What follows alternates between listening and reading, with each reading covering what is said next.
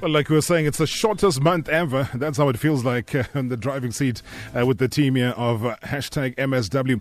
Do drop us those voice notes, 060-584-2250. And let's go across now to Parktown. Velile Mbuli is standing by. He is a SABC Sport journalist at the PSL offices. Velile, good evening, sir. Welcome. Good evening, Rob, and also to the listeners at Metro and also 2000. When did you arrive and how is the activity there? Well, it's still quiet so far. I've just arrived like 10 minutes ago. It's still quiet, but as I was just arriving, Sundowns also on their Twitter handle, they were confirming the signing of Pagamani Mahlambi, because I also inquired here. He had not been registered, but I understand that they are on the way to register him as their new player from Al Ali. So at this hour, at 6:31 and 40 seconds on a Friday, at the end of the month, Velile is saying that Pagamani Mahlambi is now a Mamelodi Sundowns player. Yes, according to the confirmation from the club, joining on a 5-year deal. You will recall already there had been some confirmation from Egypt that Sundowns is paying 900,000 USD, amounting to around 14 million rands, with obviously a solid clause that had been signed by Zed when they sold him for close to 21 million rands to Al Ali, going their way with Al Ali keeping a 20% sell-on clause. And also in the event that the player is sold back to an Egyptian team, then Al Ali would be entitled to a 1 million USD compensation fee. I'm sure maybe they're trying to block any possibility of him going back to Zamalek or even Pyramids, which we've seen in this current transfer window that they are a team that has been shaking up things in Egypt. It's a bit of a weird one, though, Velile, because you know what a great player he is. We all know what a great player he is. And why have things not worked out for this particular player? And obviously Sundowns still see value in him.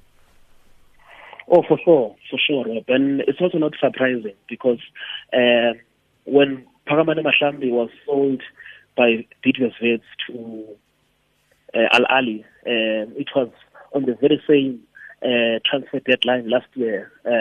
In fact, it was even after that because the Egyptian transfer window closes, I think, a few weeks later.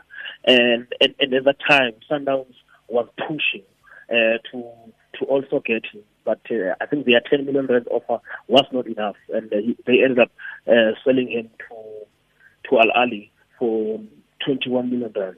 And now when you look at the situation and how things have turned out for him, I'm not sure for Pagamani if maybe he was strong enough to fight it out there in Egypt. Egypt is not an easy league, Rob. Mentally, you require a lot of mental strength to be able to stand up in such a situation. Remember, we're talking about one of the richest leagues, and also if you are looking at one of the top leagues on the continent, that is Egypt. But also politically, it's not an easy one because that is a situation where the crowd, they are still not allowed to even attend the matches. They are only starting next month to attend the matches. So there are other challenges off the field as well.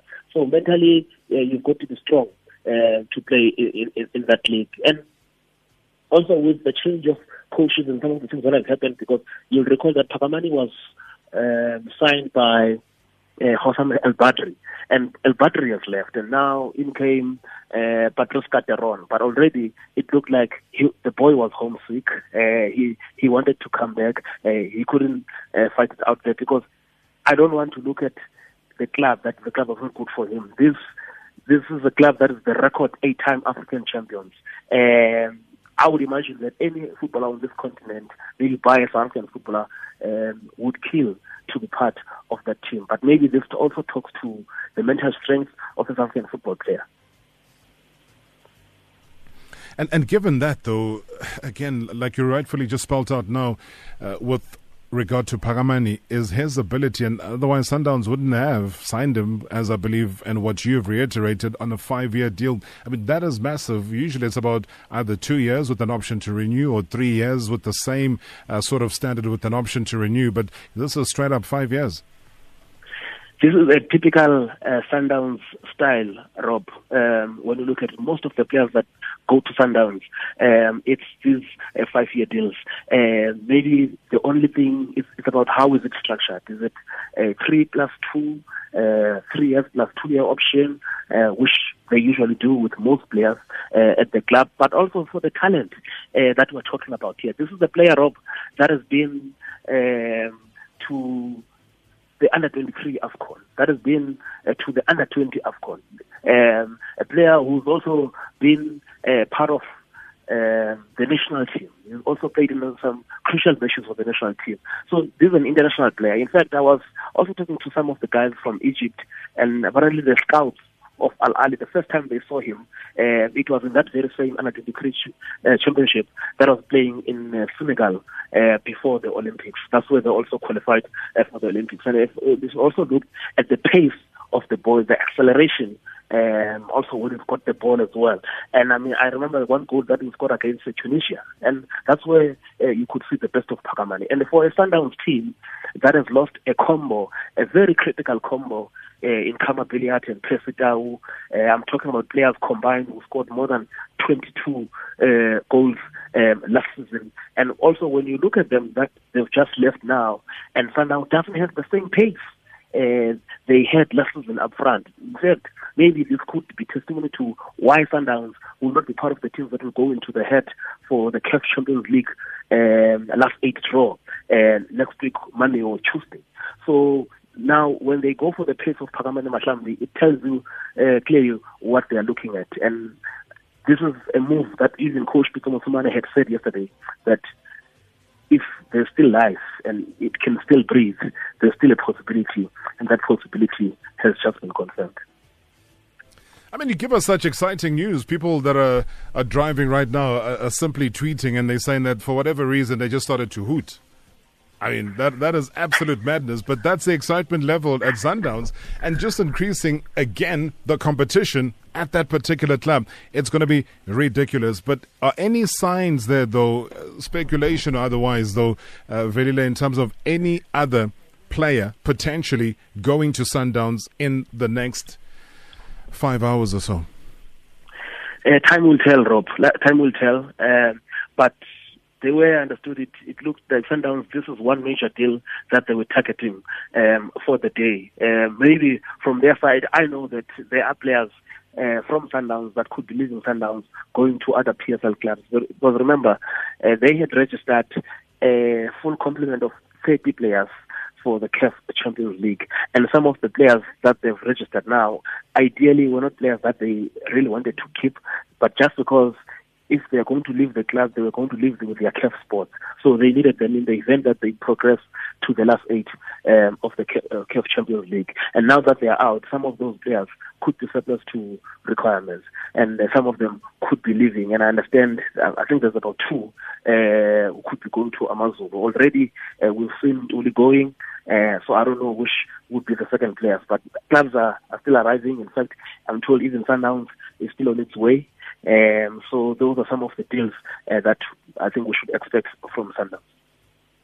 All right. I do believe, though, and it might be subject to correction. I'm not sure if you spoke to one of the officials, but this time around, having nothing to do with the transfer, but maybe transferring of a certain shaving cream that they might use as far as referees are concerned, Velile. Are we about to see the rollout, finally, of vanishing spray? Yes, you know, Rob, the PSL scooped me today. They scooped me today. You know, one of those stories that you do and you think that, okay, in fact, the international week is coming, it's going to be quiet, and they're going to release this. Because I had spoken to the head of referees at SAFA, Mr. Tenda Masikwa, you know, and he told me about how ready they were to introduce a vanishing spray. Because you'll recall that as much as we don't have the vanishing spray here in South Africa currently, but the South African match officials, this is nothing new to them, especially those that are officiating on the FIFA panel for CAF. So now I understand that already they had also made some orders locally and also around to get this vanishing spray. So this is something that they are testing this weekend. But I think because previously you'll remember that the PSL was holding back in terms of using this because they were basing this on some study that had been done in the Bundesliga and why the Bundesliga was also delaying introducing the vanishing spray. So I think this time they've seen that, look, we can't delay this thing anymore. What are those concerns? What could be so harmful about the shaving cream that maybe one of the players might pickpocket the referee? No, I think it was just some health-related reasons that they had or concerns that they had, which I didn't really believe on the concerns that they had at the time. But I think it's good now that they are finally considering it and they will be using it this weekend. VAR? You've got a soundbite there. Kev must help you. So, hey, boss, this issue of VAR for me is an issue, and because it's taken so long for this vanishing cream for football to come through. I think everybody talks about vanishing cream for dark spots on your face, but this is a serious one because it has everything to do with the game globally. It has everything to do with the game as we've seen it, whether it is World Cup related or anything related. It has all of those consequences. So I don't know. We'll try and find that clip. We'll play it so that we're not quoting or misquoting. Yes, because SAFA, they are commenting on this, and one of the things they're talking about is also that when it comes to the VAR instructors in Africa, the man who's leading that process is our very own Jerome Damon.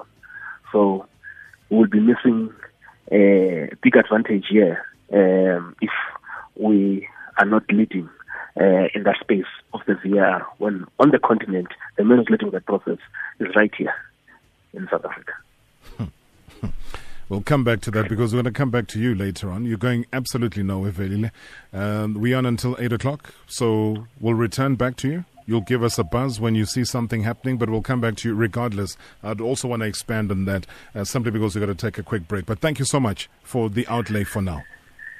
No problem, because I think I stand to be corrected. I should still be expecting black and white or even gold and black here, but it's okay. Because it's exactly what the people were saying. They were saying that ask Velile about Tukelo Randi as well as Tyson, but let's leave it there. We'll pick up the conversation. Free agents are not an issue. Yes. The issue is just those who might require money. An ITC. Bye-bye, Velile. Sure.